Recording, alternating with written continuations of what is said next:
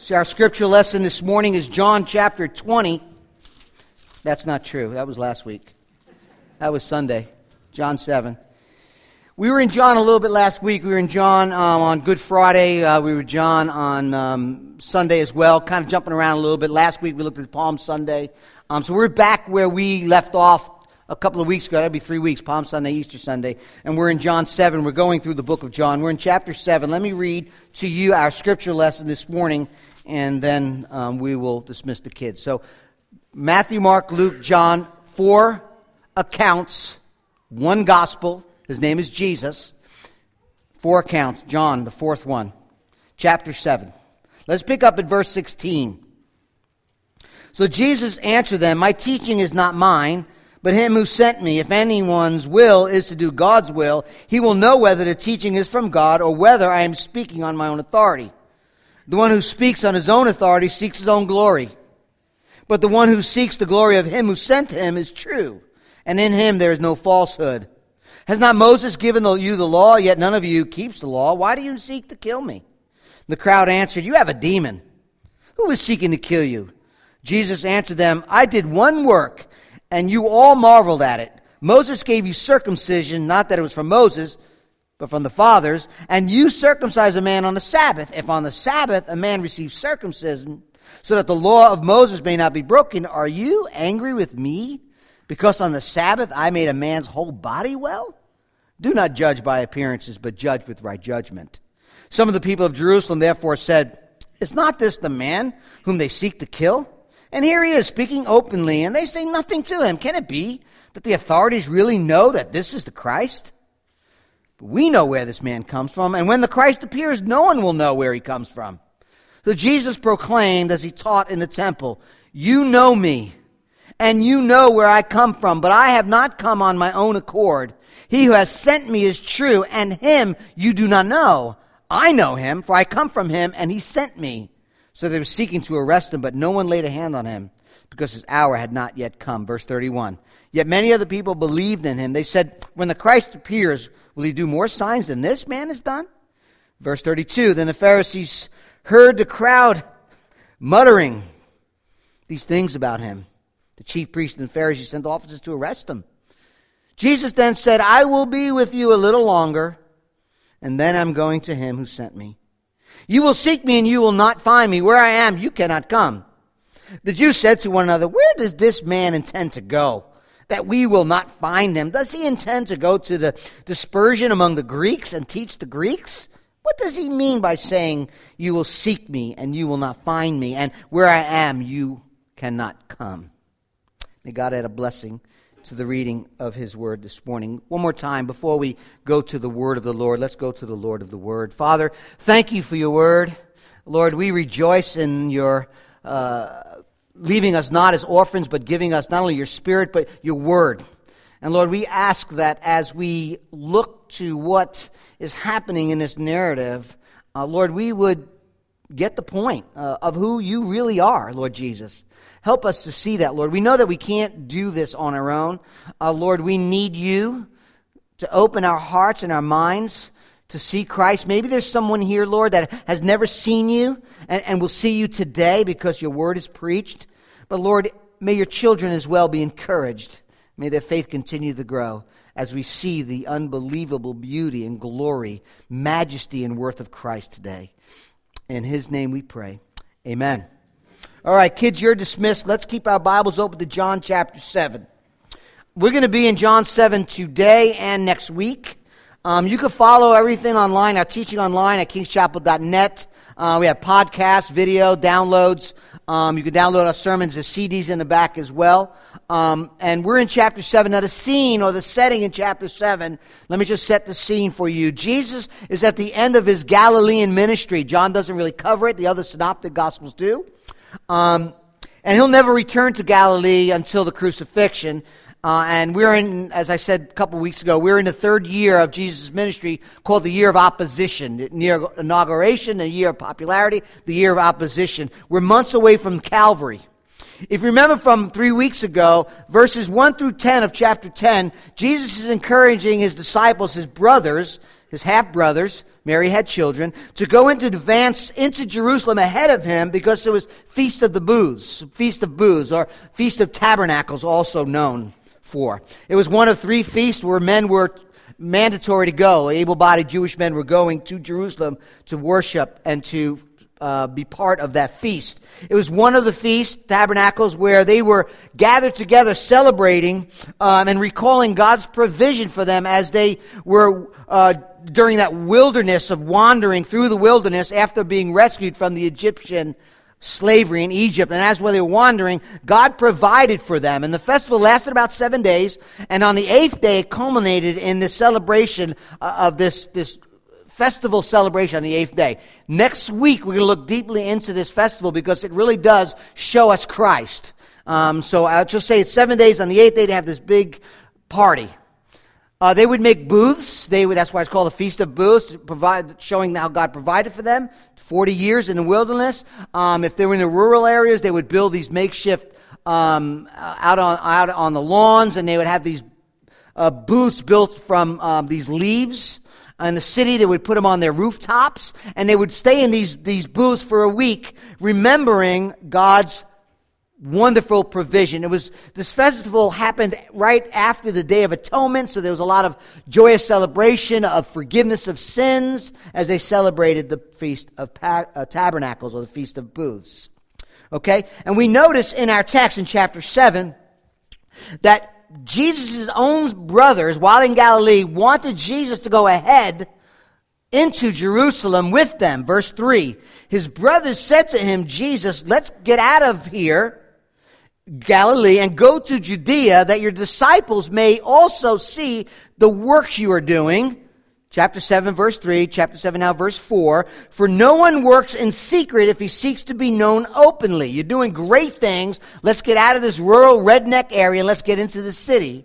If you do these things, show yourself to the world. Now, if we read no further, we would think, that's good advice. Next verse says that it was done in unbelief. That was unbelief. That was a statement of unbelief. They certainly believed that Jesus was a miracle worker. There's no question about that. Otherwise, they wouldn't have wanted him to go to Jerusalem, right? Pull the rabbit out, no rabbit. No, we don't want that. We want you to go and do that for us. So why is this unbelief? We talked about each scenario in this chapter that they were seeking human approval. They were seeking self-glory. They were seeking the pat on the back. Look at our guy. Look what he can do. And Jesus tells them, listen, you go ahead. My time, kairos, that's not the same as my hour. Some of your translations in verses 6 and 8 may have the same English word in verse 30 where it says hour, a time. It's a different word. It means that it's not his time. It's not his appointed time. I'm not ready to go yet. And then in verse 6 it says, your time is always here. My time has not come. The world cannot hate you, but it hates me because I testify that the world is evil. In other words, you guys are living in sin in the world for the moment, his brothers, and they're not going to hate you because you're going right upstream with them. Me, I point out their sin, they want to kill me. So 8, he says, verse 8, you go to the feast, I'm not going, my time is not fully come. Yet. Jesus was on the Father's timetable. Verse 9, after saying these things, he remained in Galilee, but his brothers went to the feast. Then he also went up. Not publicly, but in private. That was time. Jesus arrived sometime in the middle of the feast, 11 through 13. There was some confusion. ESV used the word muttering. It's a word you could pick up. You can use regularly if you'd like. We were muttering, complaining. We do it, but we don't use that word, but we do it a lot. Who was this guy? Who is this man? They're confused. Who is this one they call Jesus? And that's what this whole chapter is about. The identity of Jesus Christ. That's what the book of John is about. That you may know him, the Son of God, the Messiah, the Christ, and knowing him and believing in him and having life in his name. Chapter 20, verse 30. Verse 14 says that Jesus went up into the feast, the middle of the feast, in the temple and began to teach. Middle of the feast, couple of days into it, Jesus goes into the temple to teach, probably in one of the outside temple court areas, maybe the court of the Gentiles, we don't know. The religious leaders, it says, were amazed. Did this guy go to seminary? Has he been taught by the very famous rabbinical studies that all of us have been under? No. Well, how does he have such command of Scripture? How is he sitting there dialoguing in this discourse like a rabbi, and he's never been with any real rabbi? At this point, we said that the brothers, the crowd, the religious leaders, the foundation of their heart, their will, their desires, their affection was to be approved and praised by people to find their value, worth, personhood, and self-glory. They were either protecting themselves, pushing Jesus away because he threatened them, or wanted to bring him into town so they can get all the accolades that the world can offer. And Jesus says that's the opposite of faith. Pride and self-glory at its core is the longing for human approval. And Jesus says in verse 14, the antidote for pride and self-glory and self-approval and the accolades of people, which is antithetical to faith. Verse 18, the one who speaks on his own authority seeks his own glory. But the one who seeks the glory of him, the Father who sent him, is true, and in him there is no falsehood. The religious leaders were caught up in their reliance on the law and keeping the law and being approved by others and how wonderful they are. Brothers were looking for accolades of the crowd. People were afraid of what others might say if we believe in Jesus. All bound up in unbelief. Self-glory is antithetical to God's glory. Self-glory is antithetical to God's glory. Jesus saying that if pride, self-exaltation, self-glory is at the core, faith cannot be. Faith at its essence is an abandonment. Family, listen. Faith in Jesus is an abandonment of self and a humble acceptance and gladness of all that God's grace and mercy provides in who he is and what he has done for us. You can't seek it yourself and seek God. You see God at an abandonment of yourself. And true identity, when we abandon ourselves, we see his true identity. When we deny ourselves, we see him. When we deny our own wants and desires and just seek the face of Christ, he makes himself known to us. That's what the constantly being drawn back here in this gospel account. Faith in Jesus Christ, trust in Jesus Christ, glory of God. All that God is, all that God is doing. And in our text this morning, which I read, the true identity is what it's all about. Again, that brings us to faith in him. The Gospel according to John has been a book that's been used for Christians to give to non-Christians. Maybe you're here this morning and you're not a Christian. Read the Gospel according to John. It is a great revelation, a great unveiling, a great picture, portrait, true identity of who Jesus really is. It's awesome. I recommend it to you. But as believers in Jesus Christ, as we continually seek the face of Christ, the identity of Christ, the glory of Christ, and we're being strengthened by the beauty, majesty, and incalculable worth of Christ, that too helps our faith grow. It's not just for non-believers. It's for us. And as we look at this, we will see what Jesus is saying about himself. Now, we'll see this under three things. We'll see that he's been instructed by the Father.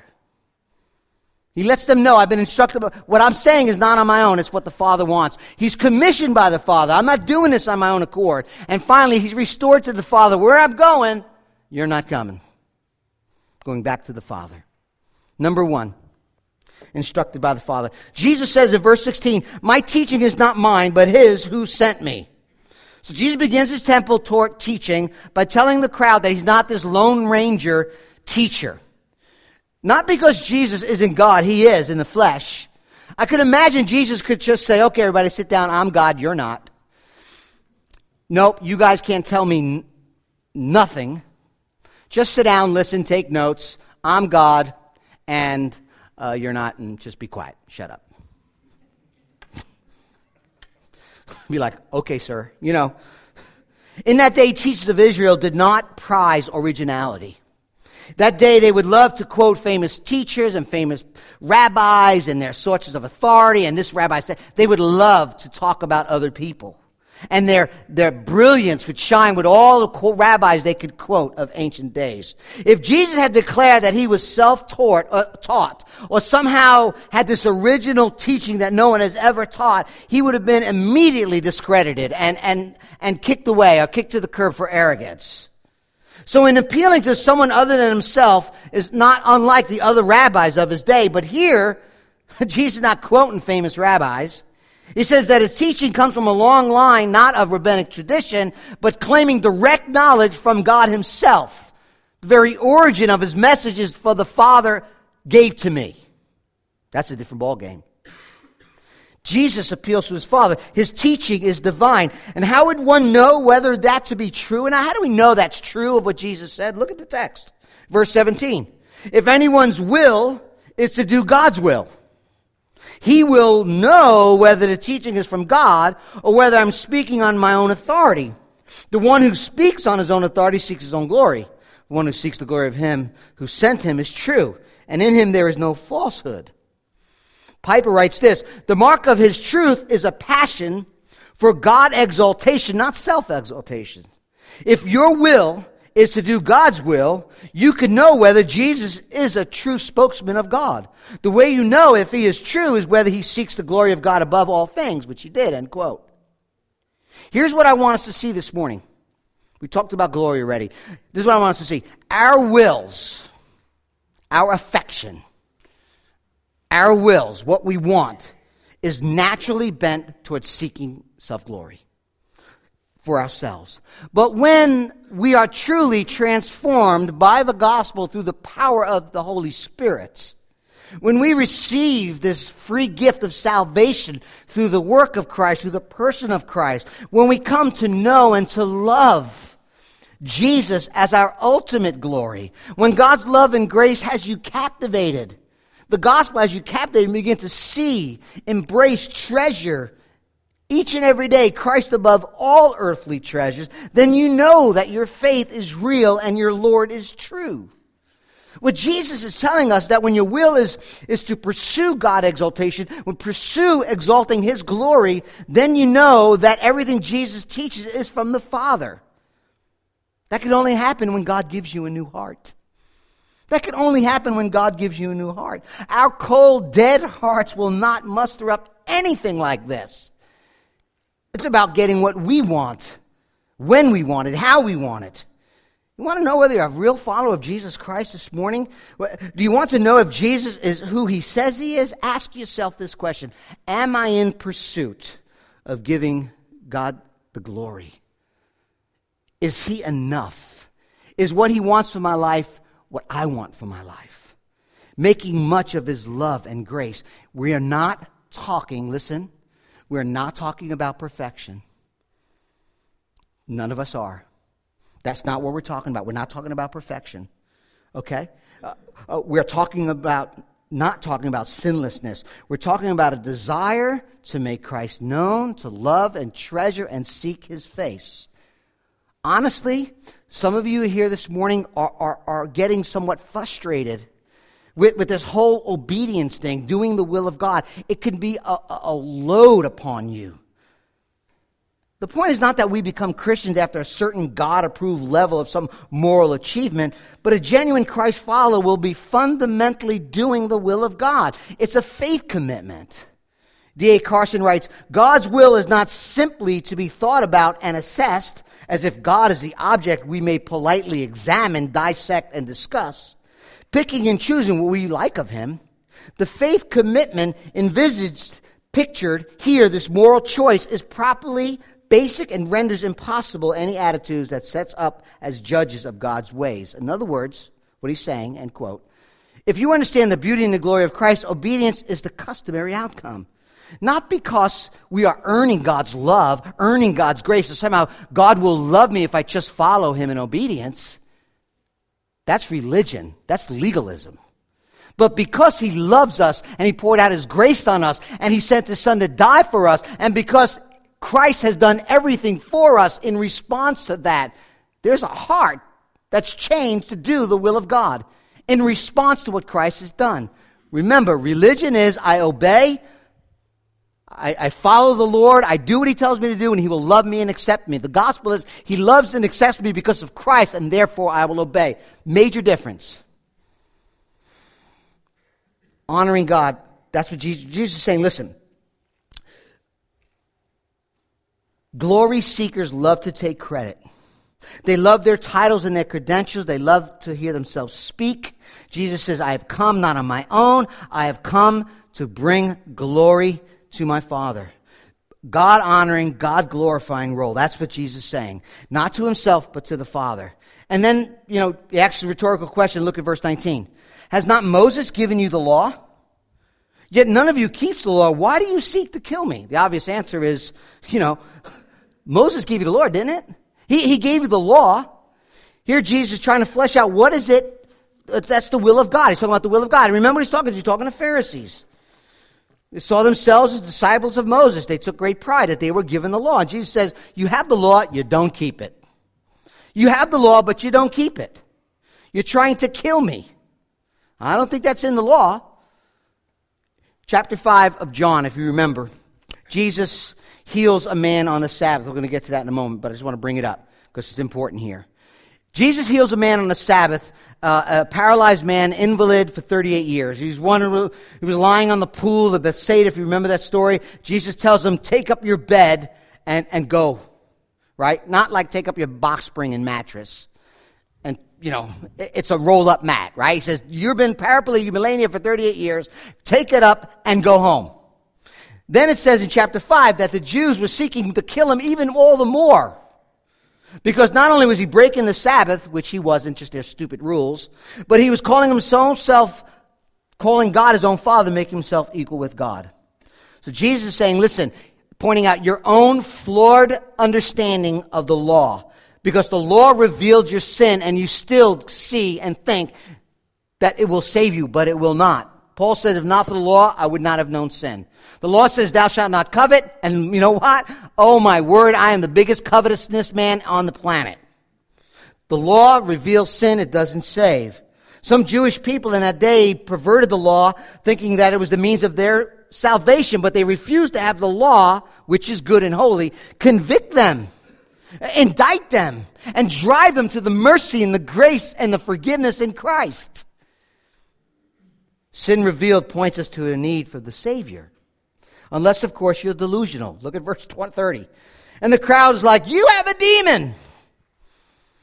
Who's trying to kill you? They didn't get the memo. There's a lot of people trying to kill him. Here we see the age-old tactic, right? You point out somebody's hypocrisy to go to name-calling. You're a demon. Like, I have nothing else really to say. I really have no way to defend myself. You're right, I'm wrong, so I'm just going to haul insults against you. That's what they turn to. And these Passover pilgrims that have come from all over the region take Jesus to be some sort of crazy mental lunatic who's paranoid. That's what they say. And Jesus is like, let me make this real to you, okay? Let me remind you of what took place back in chapter 5. Last time I was here in Jerusalem, verse 21. Jesus says to them, I did one thing. I did one deed. I did one work, healing of the paralytic, what we talked about in chapter 5, and you marvel at it. Moses gave you circumcision, not that it was from Moses, but from the fathers, and you circumcise a man. Let me see if I get this right. You guys circumcise a man on the Sabbath. If on the Sabbath a man receives circumcision so that the law of Moses may not be broken, are you guys really angry with me because on the Sabbath I made a man's whole body well? It's like, duh. I know, very theological, but it's like, are you guys kidding me? The sign of circumcision, first of all, was before the law of Moses. It was given to the fathers, Abraham. When Moses gave them the law, he incorporated the law of circumcision. 8th day, you circumcise your male son as a sign of the covenant. Okay? But if the 8th day was on the Sabbath, and the Sabbath you're not supposed to work, they got a problem. Do we circumcise them, which is considered work, which the law says we shouldn't do? Or do we not circumcise them and we violate the law? So the Jewish people got together and said, know what? It's better that we just follow the law of Moses. It's called work, but we're going to circumcise the boy to follow the law. So we're going to work, but we're going to do it on the Sabbath. That's what they did in those days. And Jesus is not saying that it's wrong, but he's like, let me get this straight.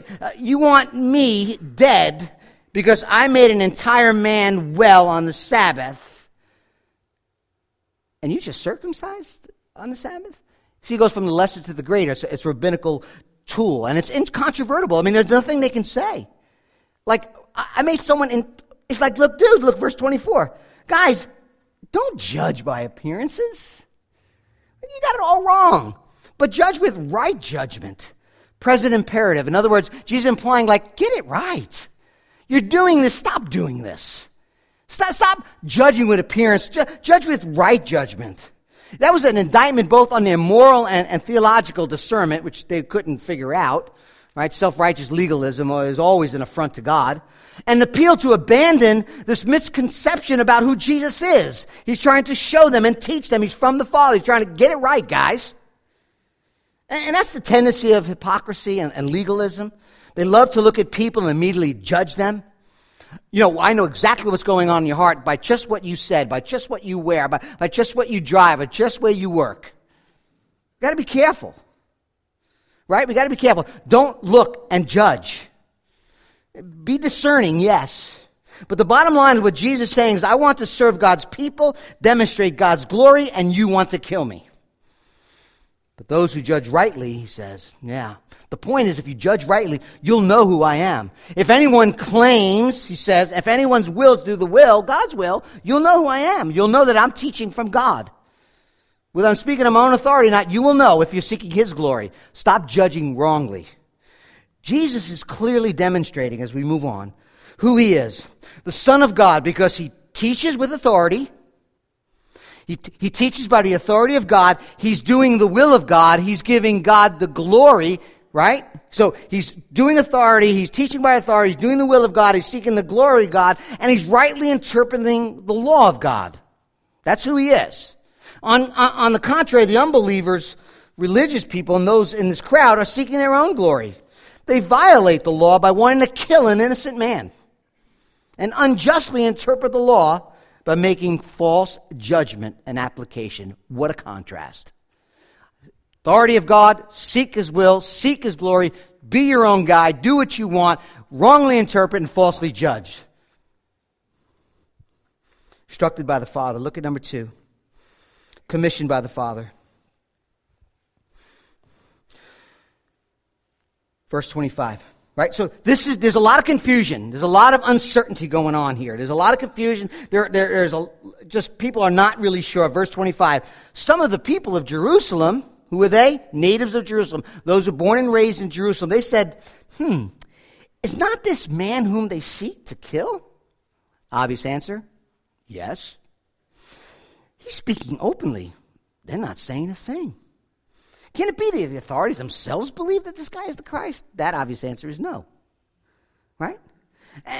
These Jerusalemites are like, the leaders around here have their opportunity to stop, to seize, and to arrest Jesus, but they're just standing by, as they say, lump on a log. They're not doing anything.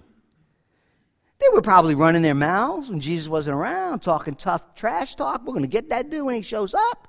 And they're like, He's here. No, you guys ain't doing nothing. You guys are just standing there.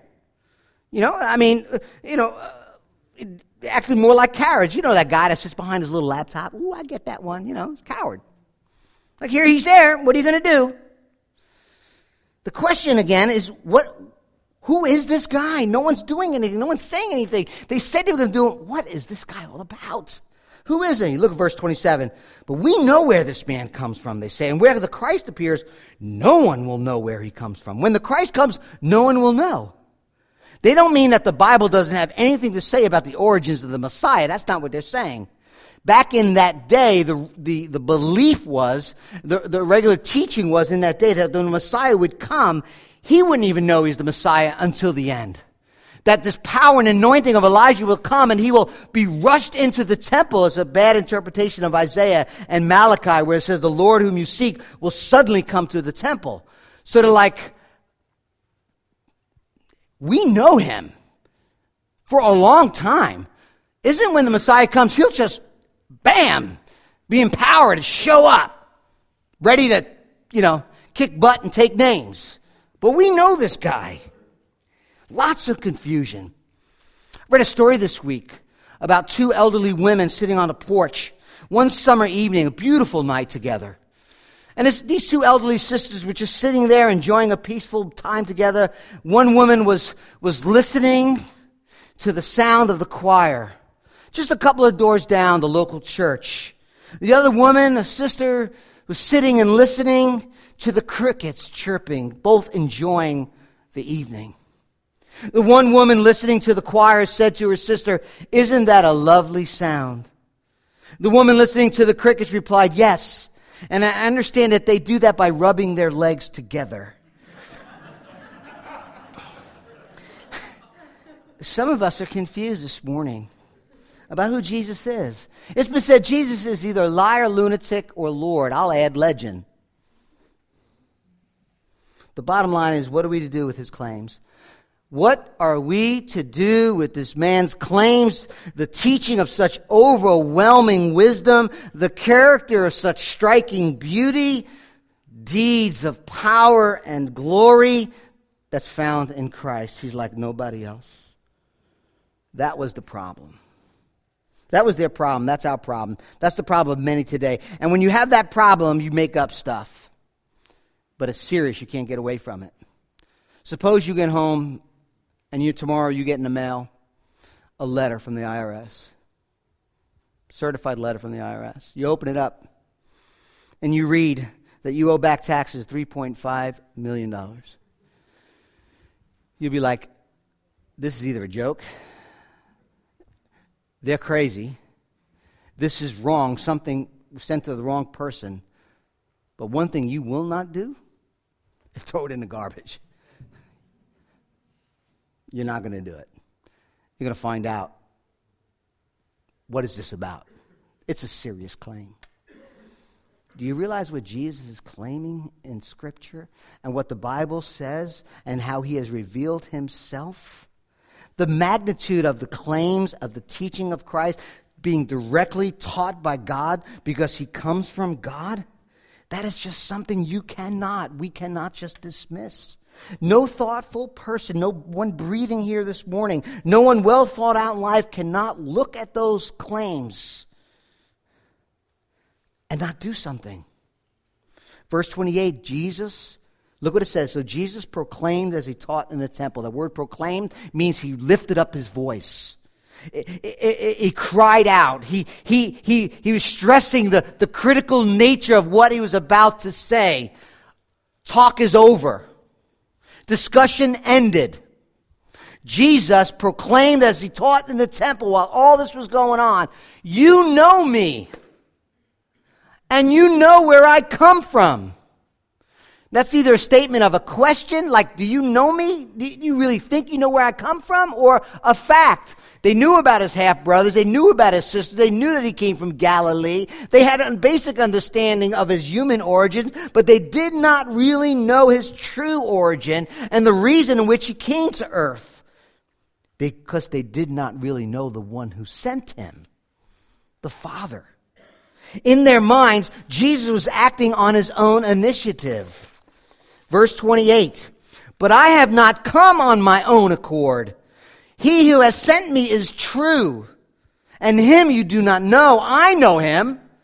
I come from him, and he sent me." So this question of his geographical nature, really Judea, Galilee, where's this guy come from, isn't what's really happened, but where is he getting this authority from? Like, they knew where he was geographically, but the point he's making is not simply merely a human source of authority. Has he been divinely commissioned? And Jesus' answer to that is yes. But they couldn't understand. They could not be expected to know all this because they did not know the one who sent him. Had they known God, had they been doing God's will, as they've been seeking God's glory, they would have recognized that Jesus was sent from the Father. But they weren't.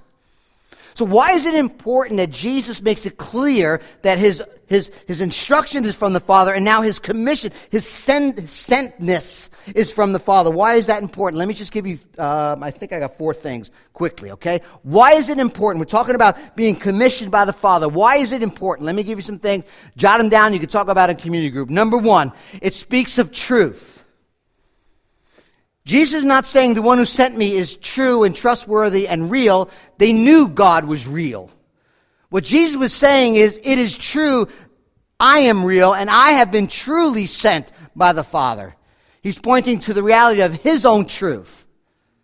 He was sent, okay? Now, truth is under attack in our age. Truth is under attack these days as if somehow we can change it. Truth, according to its origin, who is God, it's consistent with his mind, his heart, his will, his glory, and his being because he is the truth. Truth is not ultimately a principle, a statement. Truth in its origin, at its foundation, is God's self-expression of himself. That's what Scripture teaches us. Truth is the self-expression of God who became flesh, who took on bones and flesh and became like one of us, yet without sin, John says, and lived and tabernacled around us. MacArthur writes, in fact, the one most valuable lesson humanity ought to have learned from philosophy is that it is impossible, listen, to make a sense of truth without acknowledging God as the necessary starting point. Truth is not subjective. It is not consensual. It's not cultural constructed, right? People don't get together day after day, year after year, culture after culture, and decide what truth is. He says, and it is not invalid, outdated, irrelevant concept. Truth is theological. It is the reality of God who has created and defined it and over in which he rules. End quote. I've been sent by the Father. That's the truth. We can't change it. We either embrace it or we reject it. The truth. Number two, Jesus being commissioned by the Father, it speaks of his eternality. Okay? Being sent from the Father, commissioned by the Father, means he did not begin at the virgin birth. That he existed before that. He was with the Father who was sent into the world. You see that? John 8:58, when we get there, before Abraham was, he told the Jews, I am. Not I was, I am. I never existed. They understood what Jesus meant. He used the same language that Moses in the burning bush. Who should I send me? And Yahweh says, I am who I am. Ever existing, self-existent one. Never had a beginning, never an end. And Jesus makes that claim. Right? And they want him dead. Contrary to what you hear about the Jehovah's Witnesses, which is the cult, that Jesus had a beginning. Jesus never had a beginning. In fact, we see that in John 1:1 in the prologue. In the beginning, in the origin, before the origin of all things, in the beginning, was the Word, the Logos. And the Word was with God. With means face to face. And then it says, and the Word was God. What's so beautiful about John 1:1, there's relationship, there's distinction, and yet there's indivisible. They can't be separated. They're co-equal, co-eternal, one in essence, nature, power, and will. I've been sent by the Father. So you have truth, you have eternality, and you know what else? Jesus being sent from the Father speaks of authority, which we talked about a little bit. He writes in John 5, Jesus speaks in John 5:19, the Son can do nothing of himself unless it is something he sees the Father doing. For whatever the Father does, the Son does just like him, in like manner, in the same way. I can do nothing on my own initiative. I hear, I judge. My judgment is true. It's just, it's right, because I do not seek my own will, but the will of him who sent me. I am in his authority. I do as he has commanded, and I have the authority to do it. If you've been tracking with us, Jesus has the authority to forgive sins. Jesus has authority to give life. Jesus has authority to judge all man. I've been sent by the Father. I come in his authority. I have the authority over all creation. We don't like authority. That's another thing under attack. I don't like authority. I don't like submitting to authority. I buck every authority I want. You only do that because we're rebellious. All of us love authority under certain circumstances. Let me give you two. Okay? You're on the thruway. There's a snow squall. You're trying to drive your car, you're staying out of bed. All of a sudden somebody comes flying by you like a lunatic, blowing the horn, scares the heck out of you. You almost fly off the road. He spins around you and you can't even see what's going on. You almost crash. 5 minutes down the road, 2 state troopers has him pulled over. You're like, yeah. I love it when the cops are out. All right? Or at the airport, see somebody, and all of a sudden you see 2 people come in. We need to check you a little better. You're thinking, good. You need to check that guy like twice. Oh, yeah, the authority then is good, right? You like authority then. We all live under authority. Being commissioned by the Father means Jesus has all authority. He is truth. He is eternal. And finally, being sent by the Father, lastly, is Jesus is so beautiful. Jesus is under the Father's providential protection. Because he's sent from the Father has providential care over the Christ, the Messiah. Listen, look at verse 30. So they were seeking to arrest him, but no one laid a hand on him. Why? Because his hour had not yet come. We looked at the hour in John 2. We'll see it in 8, 12, 13, and 17 chapters, that the hour is the death of Christ. His crucifixion on a cross, his resurrection from the grave, his return, his ascension, his glory. John 17, return to me the glory I had with you from the beginning. The hour has come. Glorify your Son. Okay? That's what he's talking about. And what we see here, John's pointing out, is that the hour has not come, and no one is touching Jesus until the Father had providentially determined when that will be, how that will be, before the foundations of the world. Think about that for a minute. Jesus said he was sent by the Father, declaring truth. He's eternal, has all authority. And all this I see just blending together in this awareness that he and his Father are providentially working out every detail, every circumstance, until the exact time, the exact place where Jesus will atone for sins on the cross. All this planned out, being executed in time and space from all eternity past.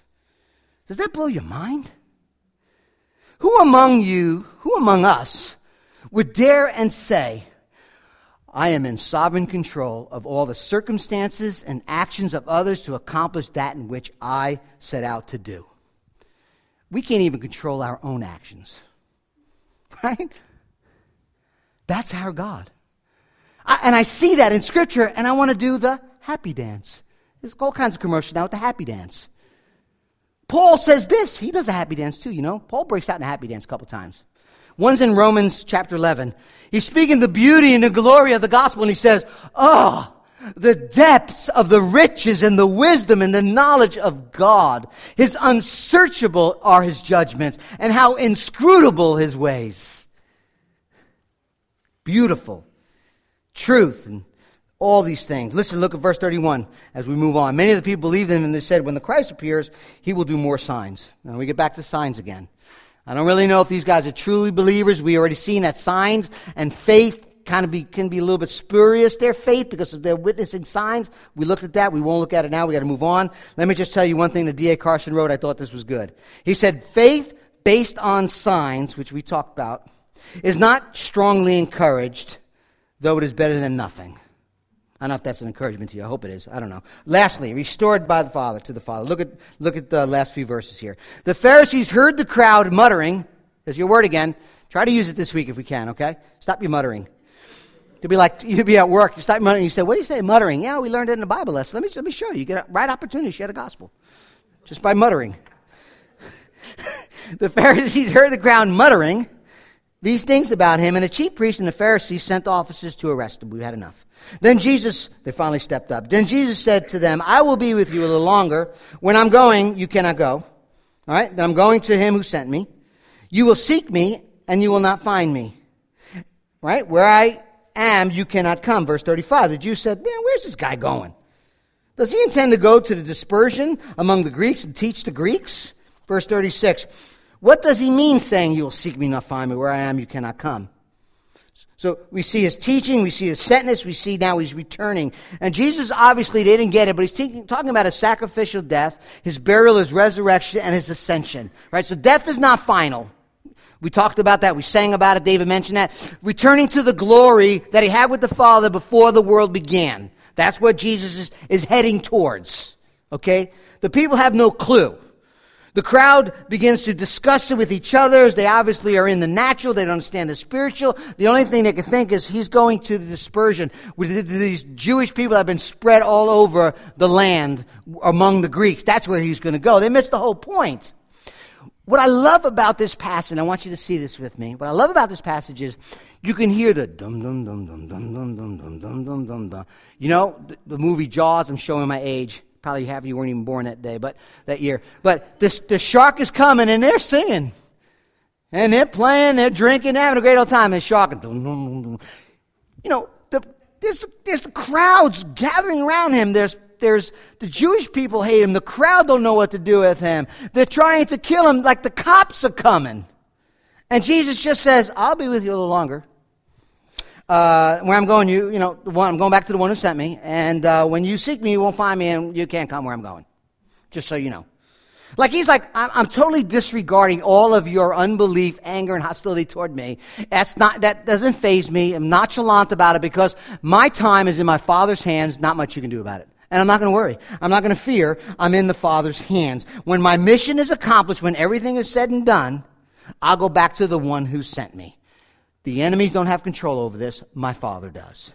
Now, there's a sense in which Jesus is saying, when my mission is over, when I go to the cross, when I'm sacrificed and I'm buried and I rise from the dead, I'm going to a place, and your unbelief, your rejection of me, you will not come to me who I say that I am, and therefore you'll never be with me. Unbelief, rejection, hell. Belief, trust, heaven. Where I'm going, you're not coming. You're stuck in your unbelief. You won't listen. You won't believe in me. You're not coming where I come. I think that's what he's saying.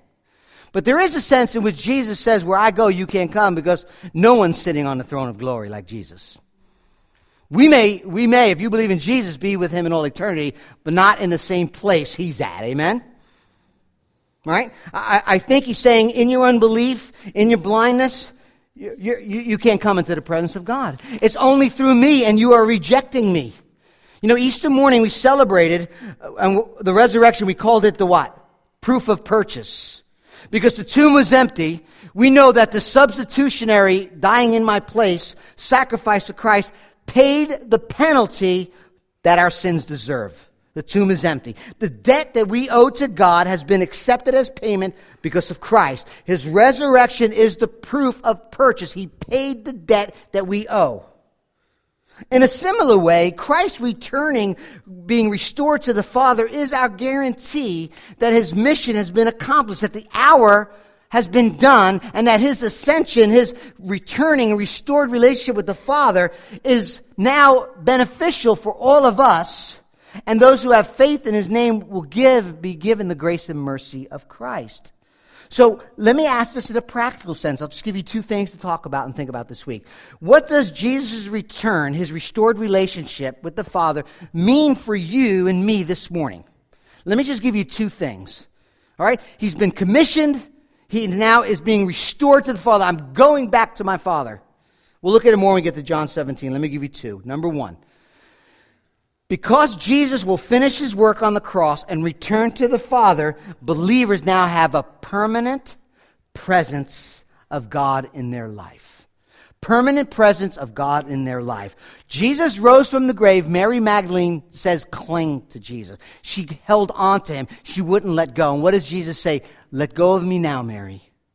Do not cling to me now. I have not yet ascended to the Father. See that? You see, you say, don't hold to me now. You're not going to be able to take me wherever you go. In my physical presence right here, I'm not going to go everywhere with everyone. Regardless of the bobblehead Jesus people got on the dashboard, he's not everywhere, right, in his physical body. If you hold on to me now, you will not have my presence in you. But if I ascend, the Holy Spirit will be sent to you, and you will never lose me. You will never be without my personal presence in your life. No matter the pain, the struggle, the hurt, the difficulties you face, I will always be with you. Don't cling to me now. I have not ascended, but cling to me always when I ascend. Ascension means letting go, physical, and receiving him into your heart. St. Augustine, a famous prayer, you ascended from before our eyes, and we turned back grieving only to find you in our hearts. The ascension, the restored relationship means an intimacy with God through the Holy Spirit that is greater than Jesus' physical presence on earth. Number one, permanent presence. Number two, because Jesus will finish his work on the cross and return to his Father, restored relationship with the Father, believers have a permanent propitiation. Big word before God. Propitiation is the word atonement. Okay? So when Jesus restored to the Father, the Bible says in Philippians that his hour had come. He was obedient unto death, and now the Father has highly exalted, super exalted Christ, bestowed upon him the name which is above every name, so that in everyone will bow their knee in heaven and on earth, and they will what? Every tongue will confess that Jesus Christ is Lord, to the glory of God the Father. Jesus' restored relationship, stay with me 2 more minutes, with the Father places him in the very throne, cosmic throne room of God. The throne where there's not only power, authority, but where justice is wielded and served. That means Jesus is at the right hand of the Father. It means that he is able and willing and able and has the ability to intercede on believers' behalf. Hebrews 7, Jesus is able to save to the uttermost those who draw near to God through him, since he always lives to make intercession for them. You see, because Jesus ascended, he is able to intercede in the throne room of justice. When any charge is brought against us, he is our advocate, 1 John says, since he always lives to make intercession for us. Let me give you one more quote, John Piper. Christ is our attorney, and his portfolio is his propitiation. His portfolio is the atonement. He stands before his Father in heaven, and every time we sin, he doesn't make a new atonement or propitiation. He doesn't die again and again instead. Picture this. He opens his portfolio and lays the exhibits of Good Friday on the bench before the judge, photographs of the crown of thorns, the lashing, the mocking soldiers, the agony of the cross, and the final cry of victory, it is finished. End quote. Family, that's the good news. That's who Jesus is. Jesus is the good news. So while there are many confused opinions out there about who Jesus is, we are called to believe the truth of all that he said he was, the testimony about himself.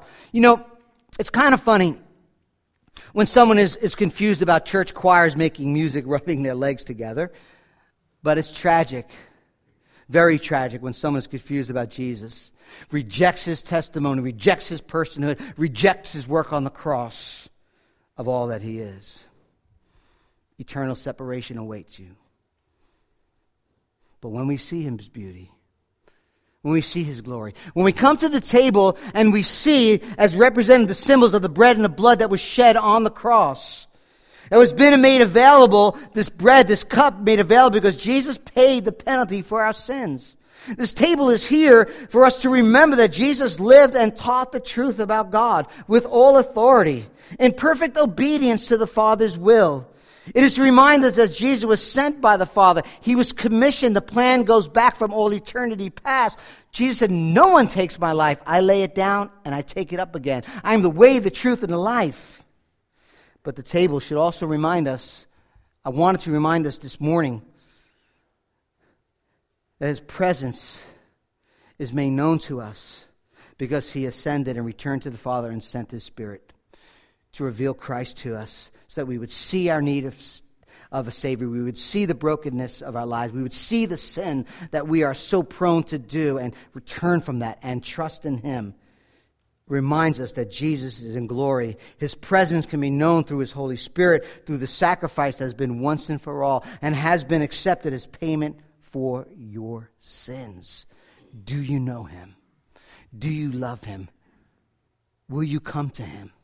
And will you be encouraged in taking more and more and more glimpses of who he really is, the Lord of glory, who's full of mercy and full of grace, full of truth, John tells us, and full of grace. So the band's going to play. We're going to have communion together. We're going to confess our sins. Maybe it's the first time you're confessing you're a sinner and need grace. You're a sinner and you have violated and you owe a debt to God, and you're going to trust Christ as the only payment for that sin, the only debt that can be forgiven. The only way your debt can be forgiven is through Christ. And you'll come for the first time remembering his body that was broken as the bread is taken, as the cup is taken, remembering the blood that was shed for the forgiveness of your sins. And maybe you're here and there's some sin in your life. You need to get right with God. You need to confess it, but then repent from it, turn from it, And we'll do that quietly. We'll do that in our seats. Quietly put a curtain around your heart. And then when you're ready, after you've confessed and repent, come up.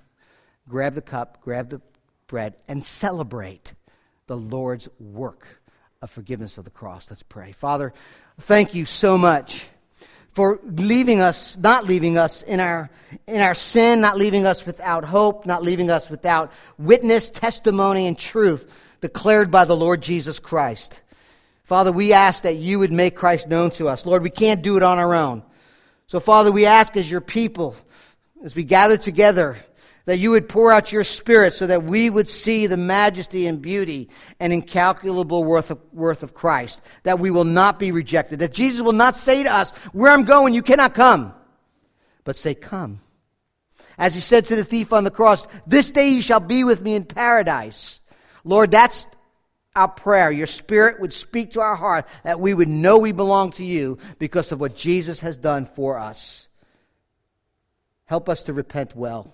And help us to worship the true Christ who's alive forevermore.